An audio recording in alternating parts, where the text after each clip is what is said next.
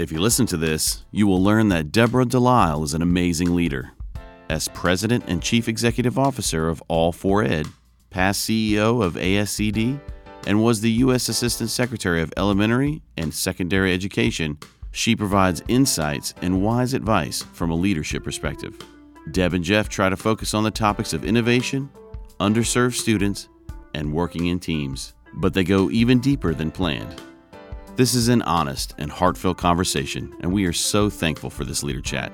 Enjoy.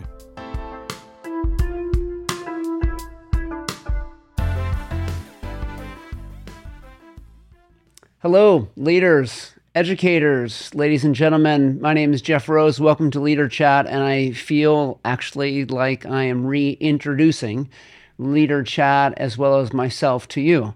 And the reason is it's been summer. And during the summer months, we slow down the Leader Chat process to approximately once a month. The last Leader Chat we had was with Robert. He allows me to call him Bob Marzano, and that was fantastic about a month ago. And today we'll bring you another incredible leader I'll introduce here in a minute. But first, let me make a couple of comments. The reason I'm reintroducing is over the summer, we have onboarded new Leadership Circle members, well over 100 of them, into our community. This Leader Chat is a live video session. So our guest will join us live, and our members who are in the Leadership Circle, superintendents, their teams, system leaders, can join us live. If they miss the live talk show that we have called Leader Chat, within a week we send them a link and then they have that video content, which is like this ongoing incredible PD because the leaders that we have in Leader Chat are phenomenal. Leaders that would be very difficult for individual districts to kind of get to and hear from, but we have the capacity to bring these leaders to them and their perspective, which is just this ongoing incredible dialogue that I learn from every week, and I know our members do the same. So I want to mention a couple of things. First off, where I'm sitting. Our members are able to see me sitting. I sit here in Cognia offices because I am the Senior Vice President of Leader Development here at Cognia, and we really support and manage the Leadership Circle. And we're in Alpharetta, in this beautiful campus that I'm sitting in. Also, I'm sitting in one of the studios that we have created for this, and I don't manage this part. So I have this incredible partner. His name's Chris Richard. Chris is the producer of this whole thing. So I want you to hear from Chris here. Chris, are you there? Hey, Jeff. Okay, so Chris doesn't do a lot of speaking, but you may recognize his voice. So say something else, Chris, about your summer. How was your summer? Summer was good. Nice, warm, lots of pool time, lots of kids running around. So it's a good time. That's great. I didn't have any of that, but congratulations. I'm glad you did. And I will say I wanted you to hear Chris because if you're hearing the podcast version of the Leader Chat, you hear his voice. He introduces our guests, and you've noticed already he has a way better voice than I do for this. In fact, if he could do the show, it would be 100 times better. If I could somehow adopt or borrow that smooth, deep voice of his, I would. So, Chris, you know I'm jealous, right? We'll just dub my voice in. I'll just kind of lay it over yours, and so it'll be your mouth moving. It'll just be my voice. It'll be a match made in heaven. There. Yeah, I would love to dub other things too, like a thicker head of hair. Lots of things that I could dub on myself that would make this show probably better. So members that are watching, welcome to the live version. If you missed this, you'll get it within a week. And the other thing about this podcast is within 2 weeks' time, we promote this in a public podcast that we actually do, I'm going to be honest, I think a terrible job like putting out there. We just have it. We don't do a great job advertising it. This year, we're going to kind of lean into that and do a better job because our guests really deserve us to push this out. We have a great site that shows the podcast, but we need to just really, really increase our marketing in terms of pushing out the Leader Chat podcast. So you'll see more of that. And by the way, if you listen, you're the best promoters that we have. So please spread the word, rate us, give us a comment. That feels awkward to ask of you. But today, we're going to get into it because we have this awesome guest that I've been excited to talk with for some time. And she and I have talked about, of course, the Leader Chat as well as a variety of other things. But we have today Deborah Delisle that is with us. And so bear with me as I read a condensed version of the bio. So she is the president and chief executive officer of All4Ed, which is a Washington, D.C. based national policy, practice, and advocacy organization dedicated to ensuring that all students, particularly those who are traditionally underserved, graduate from high school well prepared for success in college, work, and citizenship. Prior to her position at All4Ed, Deborah served as executive director and CEO of ASCD, a professional community of more than 120,000 educational professionals around the world. She also served as U.S. Assistant Secretary of Elementary and Secondary Education from 2012 to 2015. During that time, she played a critical role in the policy and management issues affecting pre-kindergarten, elementary, and secondary education, and oversaw 86 programs with a portfolio of nearly $26 billion. During Delisle's more than 40 years in education, she has served in a variety of roles at the local, state, and federal level. So hear this. A senior fellow at the International Center for Leadership, served as Ohio's 35th state superintendent of public instruction. She was a superintendent of the Cleveland Heights University Heights in Ohio City School District. She's by the way, had a school named in her honor for a lifetime of service to students. So there is a school named after her. I'm going to talk to her about that because that's amazing. And in 2014, she was identified by the National Journal as one of 5 women in America who influence and shape national education policy. So without further ado, she said it's cool for me to call her Deb. So I'm going to welcome Deb to our screen. Thank you so much, Deb. It's great to see you. Thanks so much. It's so good to be here. Thank you. So, how have things been? How are things in your world? Let's just kind of, thanks for coming, of course, but it's been a tricky several years. How are you? Seriously, thank you. I'm good. I'm good. It's been a whirlwind. Who would have thought 3 years ago we would have faced what we've been facing? And to that end, I just want to give a huge call out and a round of applause to educators who have just been called into service like nothing they've ever experienced before. Literally overnight going into virtual learning environments, meeting the needs of kids, going through all of the voices who are second guessing masks, no masks, what to read, what not to read, on and on and on kind of thing. So I really, really, really want to say thank you to every educator who has stood by kids and their families and their staffs and been great colleagues to one another during the past 3 years. It's been amazing. So I read your bio, and I've told people this about myself after serving as a superintendent a few different places that I've not only been around the block, but maybe even back again. But when I read your experience and exposure to so many educators and children and opportunity to influence dramatic change and policy, it's truly amazing. I mean, you have a school named after you, and you're alive. And so what did I miss in your bio, or what do you want to add to it? Maybe take us back to the beginning. I don't know. What did I miss? Yeah. So let me just say first, even when I get introduced when I'm doing talks or keynotes or whatever, I always have to say I feel that when somebody shares my bio, somebody listening or somebody in the audience is going to comment like, "Wow, can't that lady ever keep a job?"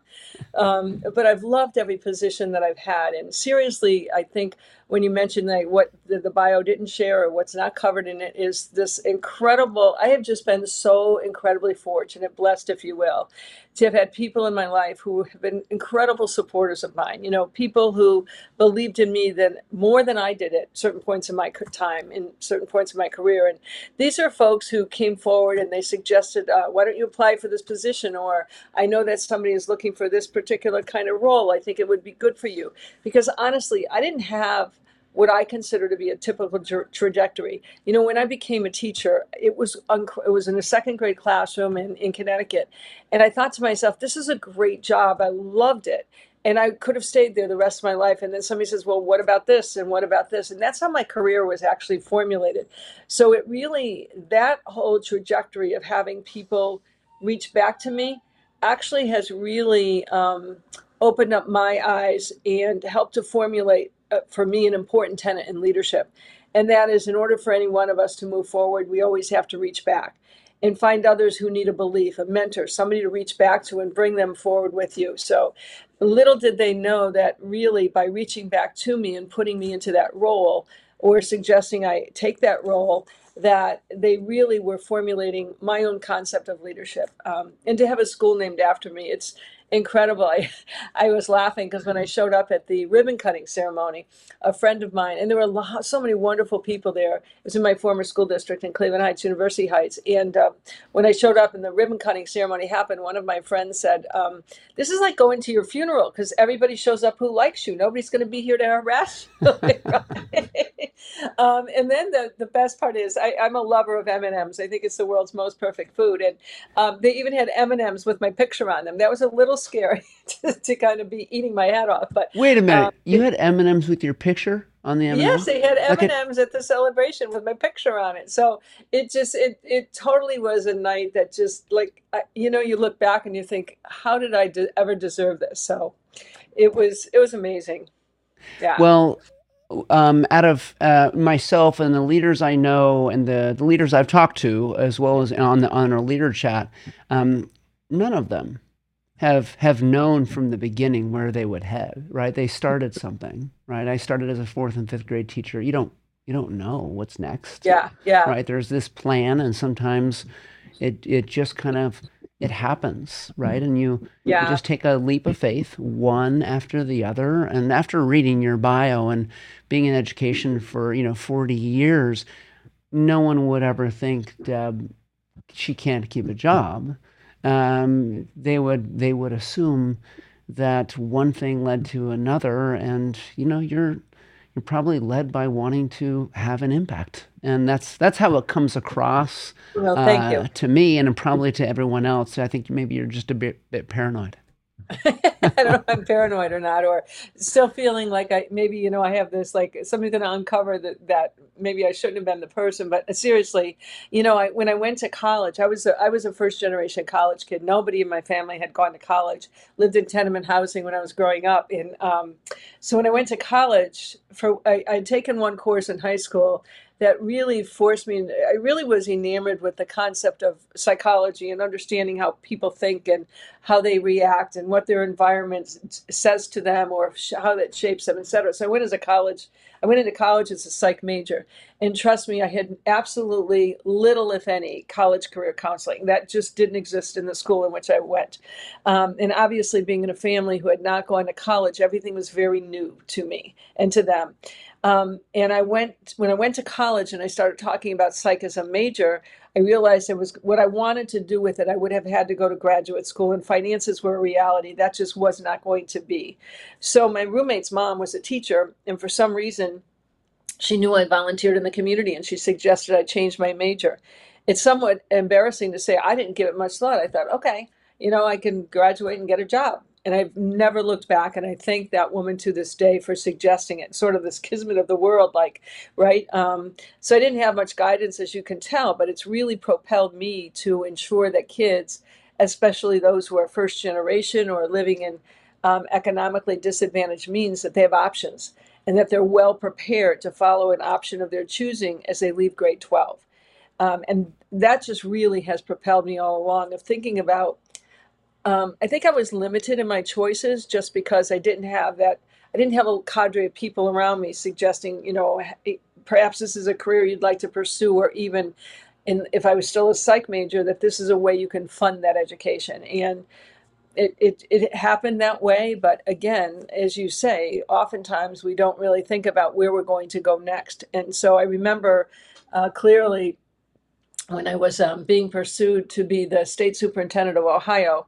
And I was a superintendent in a local district at the time, right outside of Cleveland. And I loved that position. It was probably my most satisfying one, if you will, being so close to kids. But so I was down to one of the finalists, and I had to go to the governor's residence one evening to interview with the governor and his wife, Governor Strickland. And I called my mom. My dad had already passed. And I'm going to get teary eyed when I think about this. I called my mother and I said, "Can you believe it? This girl is going to the governor's office." I'm sorry for getting emotional about it, but Don't be sorry. one of the things I think about is how much she and my dad worked for me to have a better life, to get out of that housing and to not struggle, to make ends meet all the time. And I'm always grateful to them. And my mom was so proud. And she's like, "Oh, she believed in me like my other mentors, you're going to get there." And so it's propelled me to recognize that every kid in America needs an advocate. Every leader needs somebody who says to them, "You can do this. You can do this." And then eventually to get to the White House, wow. Yeah. I always say grammatically incorrect. Who would have thunk? Like, never would I have thought. So I never, when people believe to me to give me a role, a leadership role, I wanted to honor them all the time. I wanted to be able to say, I'm going to do the best job for you. We may not agree all the time, but we have to agree that kids are central to the work that we do every day, and especially those kids who are historically underserved. So my whole career has been spent in working with kids who were pretty much like me, not having a whole lots of options available to them. And I have found kids who were way worse than the situation I had, kids who struggle in their families. Fortunately, I had parents who supported me along the way. Hearing you talk now, of course, it's an incredibly touching story, being that it's personal. But the other thing I heard you say is that um, the goal is for our kids through the educational system to come out with choice, as Yes. opposed to a lack of options due to a lack of skill or a lack of exposure.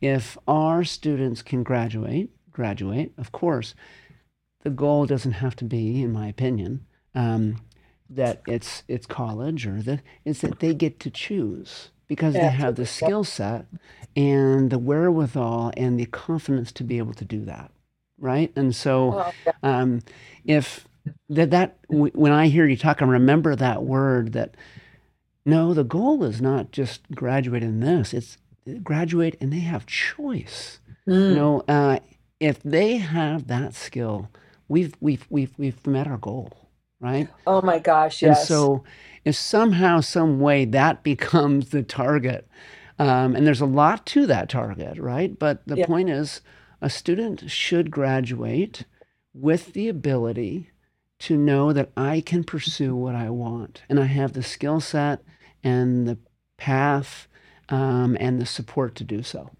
Oh my Um, God. Absolutely. I feel like we're walking the same pathway here. When I think about it, so often people will say to me, "So what's the purpose of education?" And my thing is, the purpose of education is to give kids hope every single day.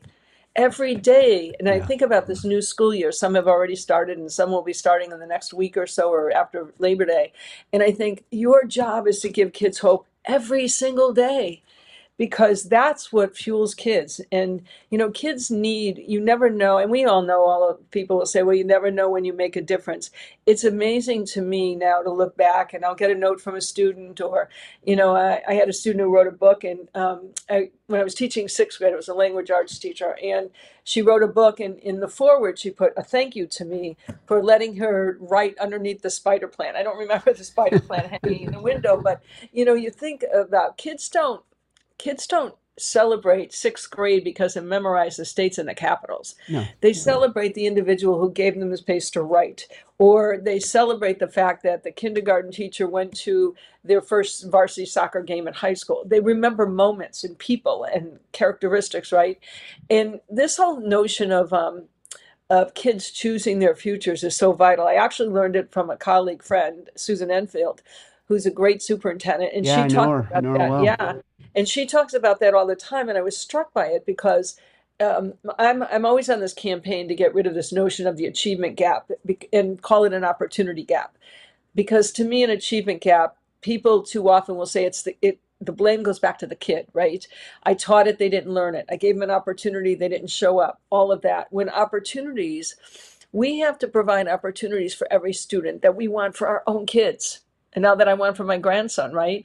I want those opportunities. So I've always, when I walk into schools, think about, is this school good enough for my own kid or my grandson? Because if the answer to that is no, it is morally, uh, just really morally irresponsible of me or anyone else to allow that school to be okay for other people's kids.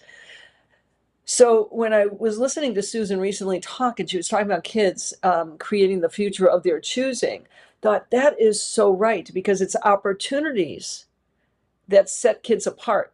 If they're not given the opportunity to engage in a dual enrollment class, for example, at a high school, then they don't think about, well, that credit can apply to college.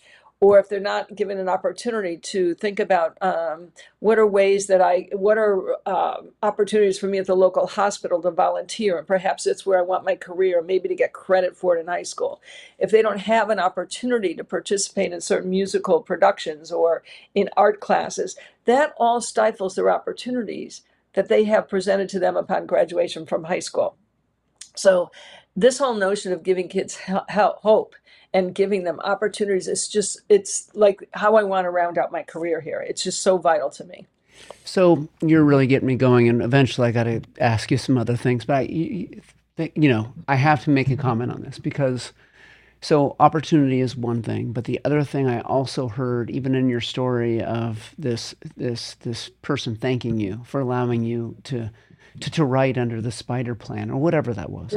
That's opportunity, but it's also touching on the concept of relationship, right? It's that quote that people aren't going to remember, right? What you told them, right? They'll remember, or even what you did. They'll remember, how you made them feel. So Yeah. when you think back to the educators that influenced you, and those that you influenced, the kids that you influenced, it's not because of the way you delivered content. That's not what they remember. Like, wow, she told me some really good stuff. That's not it. It's that, they remember that they were cared for. And if somehow we can help people understand, even our educators that are overwhelmed and stressed, that regardless of what they feel they have to deliver, even in the format in which they do, if they just know that if they can make kids feel cared for and give them opportunity, it is it I mean it can transcend a lot of other things in Yeah. education, right? And it seems like that's a simple kind of recipe, but boy is it accurate, in my opinion. Now, your jobs, you look at they change the way you see education in some ways. I mean, they did for me. Like when I was a teacher, I saw it in one way. Principal, or when I moved from state to state, I started seeing things differently. And the way I see education now that I'm no longer in the trenches as a superintendent, I see it differently, right? I'm Hmm. exposed. I actually have more time to actually lean in and read and learn, as opposed to poor educators now who are working, X number of hours a day. And if they try to read, they're going to fall asleep. Um, but I see it differently. From your current perch, what do you see as some of the really critical trends that we either should be paying attention to, or you would assume that we're going to very soon? Yeah. Several come to mind. And I want to say on the front end that somehow we've tried to divide out education right now, pre-COVID and in mid or hopefully post-COVID, right? Sure. But many of these existed for a long time. But what COVID did was to shed a laser beam almost on, for example, one of the primary issues that I see still continuing is inequity in education. And that existed before, but now COVID put a real spotlight on that, right? And even though the graduation rate has increased to, I think it's about 86, 87% of kids graduating from high school within 4 years, that seems like a great accomplishment. But I would always say that even if your graduation rate is at 98%, it's not a consolation if your kid is not in that 98%, if they're in the 2%, right? Right. And that 86% of kids graduating in 4 years from high school, it tells an incomplete story. Because once you dig into it, you realize that more students are graduating, but many of them are lacking the skills needed to really succeed in college or work or even in life. We have found in All for Ed, I know we'll talk a little bit more about our work at All for Ed, but nearly 70% of entering students at public 2-year colleges have to take remedial classes. Yeah. 70%. Do you know what that does to them from a time frame, from a financial issue? And this is to master material that they should have learned in high school.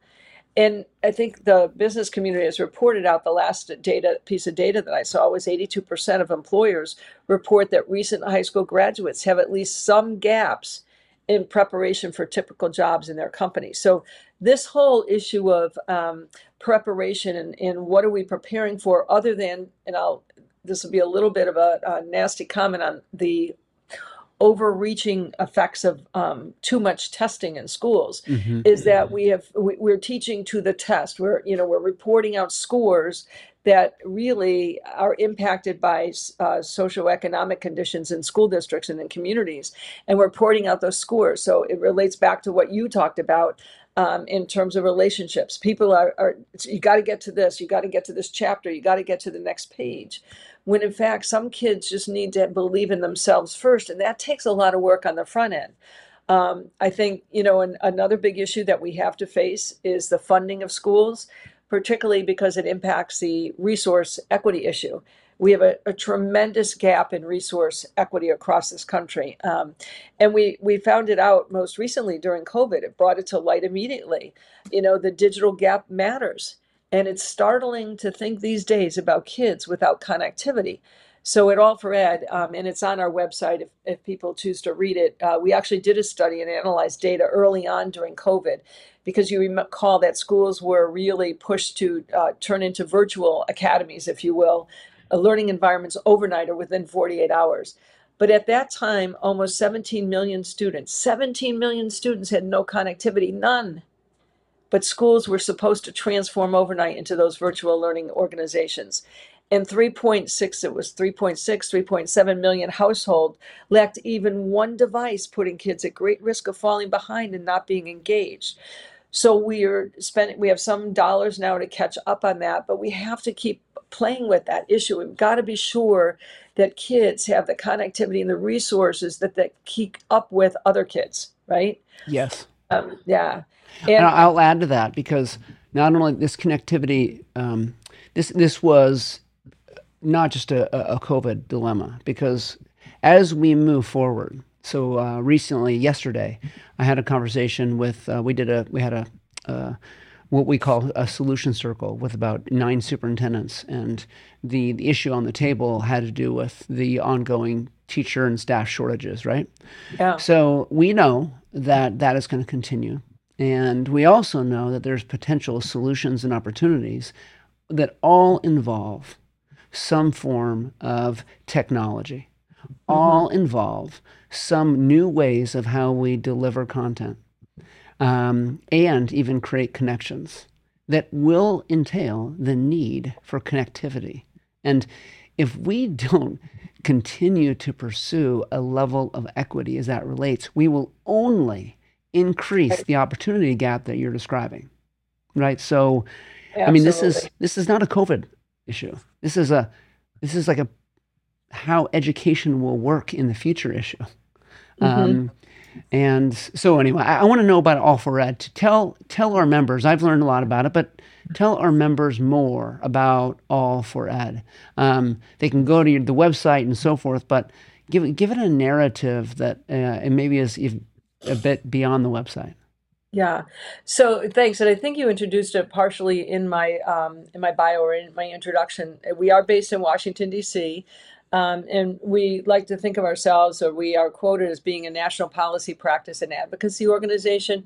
It was really started more than 20 years ago by the Leeds family, and who had great vision and placed a high level of importance on education, particularly as a mover out of poverty as a way of a social justice, education being a social justice issue, and even more importantly, education as being the catalyst, if you will, for kids to live out their dreams of a better life or of an enhanced future for themselves. So we're really dedicated to ensuring that all students, particularly those who are traditionally underserved, graduate from high school well prepared for success in college, work, and citizenship. So we do spend a lot of our time on policies. That's what it was developed as originally. We've served in a rigorous capacity to ensure that equity remains central to policies and practices is at the heart of our work. And our policy work focuses primarily on four key areas: the Every Student Succeeds Act, college and career pathways, the digital divide, and also moving kids successfully transitioning from high school to higher education. And we believe that higher education is really critical. We know now that over 80% of jobs in the future that our students will be facing require some type of post-secondary education. And that could mean a community college, it could mean a licensed program, something beyond that high school diploma. And we also have a practice area, which is Future Ready Schools, in which we really work diligently with leadership teams from across the country. We're in more than 3,500 school districts, trying to get folks to think about using technology as a digital tool and an enhancer to instruction. It really relates to what you just shared with us, right? This whole notion that we've got to ensure that technology is a strong component. It's not the be all and end all. It's think about it as a tool similar to a textbook or whatever. But our kids are digital learners and they're digital natives, and they're living in a world that relies on that. So the more that we can utilize technology, I always say to folks, content is a commodity now. You can, I'll find my phone, content is in this phone here. Kids can look up information. We have to teach them how to use that as a tool to ascertain, is the information factual or not factual? How can I learn more about it and then move on to the next level? What questions does that surface up in me as I read data about climate control, right? Or climate change. So all of that has to play into bearing on that. And so we originally started primarily working on the Hill at the federal level, and now we work at the state level as well. On policies and helping state leaders as well as school districts to think about what policies should be enacted, or what policies are preventing kids from learning in ways, or providing those opportunities, if you will, for them to further their education in ways that are meaningful to them. So I want to earmark the Future Ready Schools, because I want to ask you about that here in a minute. But I want to back up and focus on this word equity. And because, as you know, All for Ed is really built and kind of leaning in to how to create policy and infrastructure aligned to all students, right? Every student. Mm-hmm. In the meantime, it's a hard topic to discuss, right? What has happened to the polarization that we're facing in terms of politics, and it has created an unsafe place for educators and leaders to use the E word, mm-hmm. And as they try to navigate around the word equity, just to be able to talk about the concept because of the political misinterpretations that happen. And then before you know it, the effort gets hijacked by this other conversation that has nothing to do with academically supporting students. And then therefore, attention is swayed from what is most important to sometimes what is least, which is the adults as opposed to the children. So I'm curious, as you, as All for Ed supports this movement, what are your thoughts around just the leader's difficulty in being able to embrace not just the concept, but the word? What are your thoughts on that? Yeah, it's certainly challenging, and it's really, really trying. I've talked to so many leaders across the country who are just like at wit's end. Because generally, when we're in a relationship business, we're in a business that is focused on ensuring that all kids, and all should mean all, have opportunities, as I mentioned before, that we would want for our own kids. And I feel too often that when we get into the equity conversation, that people see it as winners and losers. If you give certain groups of kids A and B, then why can't my kid have A, B plus C?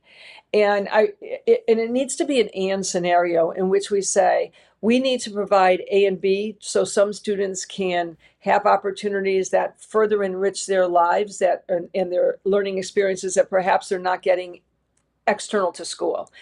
And other kids already have that, so let's build on that as well. We have to figure out this conversation of not looking at it as a deficit, but as an addition, particularly in an increasingly global economy. Our kids, we build the future every day as educators, and our kids are facing a future whose parameters are yet unknown. But it's scary if we cannot talk about how do we lift all boats simultaneously, to go to the old adage that people have used. How do we lift them all simultaneously and ensure that people are given the resources, the support, the experiences they need at that moment in time? So I'm struggling here because this has been an issue that has gone on and on and on. And what hardens my heart or just gives me chills or keeps me awake at night is, why can't we focus on kids as a group, kids as individuals, of what they need, as opposed to looking at it as a loss? What is my kid not going to get because other kids have this? And I remember being in scenarios where I was with a school district where we were changing policies for kids to get into advanced placement classes. And there were so many barriers that were put up that it became a school within a school. And I was working with this particular school district, and I said, when I go into your high school, I could see primarily white kids. My guess is they would probably be kids who did school well or whose parents had done school well, sitting in your AP classes. And then you have other kids, particularly kids of color, sitting in classes that were not as rigorous. That right there is a huge gap that needs to be closed. And so I started to work with them and thinking about policies and practices. And I remember the school board meeting it was crazy, because people, they're clearly, those skies weren't my skies, so to speak. I thought everybody would want kids to have as many opportunities as possible. But there were parents who honestly showed up who felt that if more kids entered into these AP classes, their kids were going to lose out. And I realized at that point that we have to become, as educators, and you don't learn it in principal school and you don't learn it in superintendent school, about being great marketers and communications specialists, because the narrative that was given out fell into a deficit model, as opposed to, this is what we're going to achieve, and these are the various pathways that how we're going to get there. And it's not taking something away, it's providing opportunities for all kids, right? So I think we have to be it would be wonderful for even businesses to go into school districts, specialists in marketing and communications, because I think too often we fall into this either or thing, right? And you've been around, probably not as long as I have, but you've been around to even remember the phonics wars, right? It was a phonics or whole language, as opposed to, why can't it be phonics and whole language, right? Yeah, it was an insane discussion. Exactly. So if we can get rid of the or and put an and in there, and then really think, what are we all trying to achieve, and focus on that goal. But it's really hard. I've seen people who just struggle and actually just walk away from roles because equity surfaces up emotions in people where they've got to face certain things. Those are tough conversations. But unless you can have those conversations and create what I call courageous conversations, and that's been captured by other people as well, unless you can have those and recognize, this is what is a non-negotiable for me. And non-negotiable is making sure that every student who passes through our door is provided with the support and resources they need to choose that future that they so desire. Oh, It's hard. yeah. And we had that would help. We've done a lot of work in this, as I mentioned previously. So even on our website, we recently, with 11 other organizations, developed a leadership guide called Equity Lessons Learned from Schools in Their Time of COVID-19. It's a long title. But this was really developed to support state leaders in transforming their systems to better serve our most underserved students, and to ensure that resources are really used thoughtfully and effectively to drive significant change in the education system, which I think COVID has provided us with this opportunity, and we shouldn't lose it anymore. It is an opportunity, and very Yeah. well said. And okay, I have these two topics I need to get in before I let you go, and you've been generous with us. So the first that I want to lean into is this future ready schools. And I say this because it actually, I have a connection to that. Over a decade ago, I was in Beaverton School District, and we really, really used this work, future ready schools, and leaned on the model and so forth to do some really, really wonderful things for students. So can you, and by the way, I had this dream, it's a dream right now, that educational leaders can somehow find the space, the capacity, can kind of have the bravery to start to focus on some innovative practices as opposed to just being bombarded by the day-to-day challenges. And somehow, if I know I or we can help leaders do that, I think incredible things can happen. Talk to us about future ready schools and what you're seeing or what you envision or hope in terms of the potential for innovation as opposed to this burden leaders are facing. Yeah. I love the way you've posed this, and I'll accept the challenge with you. We could link arms together to provide space and time for individuals to come together. I think that has always been a frustration of mine as a leader, as an active leader in a school district or in a state education agency, or even at the federal level, about how little time we provide to just dream and think about what if we do this, what if we don't, and even to understand if we don't do this, what's going to happen, and how do we almost hamstring our kids from doing what they need to get done for their future, right? So Future Ready Schools has been really incredible in terms of helping educators who want to be innovative and ensure, these are people who come together. They want to ensure that every kid from their high school is graduating with the agency and the passion and the skills to be productive and compassionate and responsible citizens. It's just not about let's get all of our kids to do really well in the state test and then graduate, right? So we provide through Future Ready, we provide free, hence the word free. I'm going to keep emphasizing that, free tools and resources to district and school leaders to really apply evidence-based practices that have been proven and have resulted in engaging students, engaging them in their environments, and that really empower robust learning opportunities anytime and anywhere.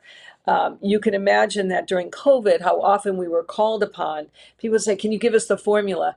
And it's not just a formula you create like a soup recipe overnight, right? This network really has focused on leadership, and appropriately so, and teams coming together at free institutes. Hopefully everybody will go on our All for Ed website and find the institutes that we're offering in the fall, because we actually help district teams to set a vision for the student outcomes and school experiences that they want. So it's not this, you've got to go home and do these 10 things.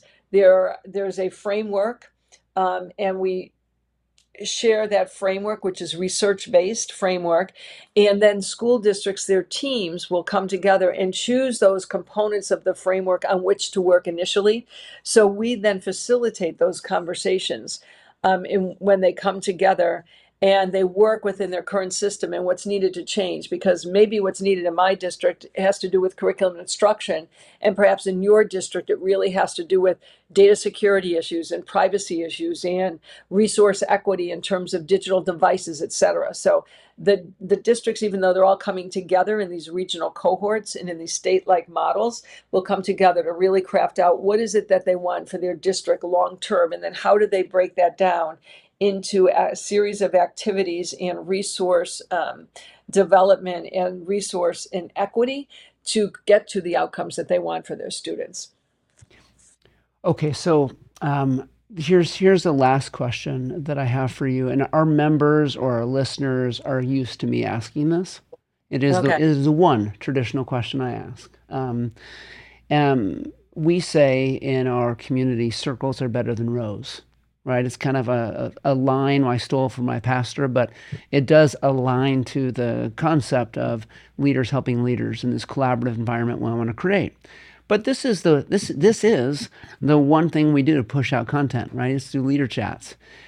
But if you and I were to pretend we're sitting at a round table with leaders, and you were to give them some pragmatic, brass tacks advice, like, let me just cut to the chase, elevator speech. This is what I recommend you think about, or you lean on, or you focus on.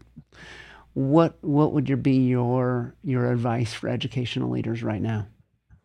I'm going to go with one I hadn't mentioned before, and then I'm going to repeat two that I shared before. The first one is that tap into students far more readily. The power of student agency is absolutely remarkable. But what I find nationwide is that too often people will allow students to be engaged when they already do school well. So I think back to when we were transforming our comprehensive high school, and our high school principal sent me the names of 25 students, all of whom did school well. They were all successful. And I rejected 24 of those 25 names. And the reason I did that was because though the school, while they could have extended more for those students, I wanted to find out, why is that football player just barely making the GPA to be on the football team? Why is that one student walking out of school? Why is that kid not showing up? Why is that other student disrupting class? I needed to find out what school was not working. And so often, and it was hard when we brought kids into a sea of community members as well, adults, because we had to figure out a way for adults to listen to students, and most importantly, to engage them in ways that are very, very difficult, right?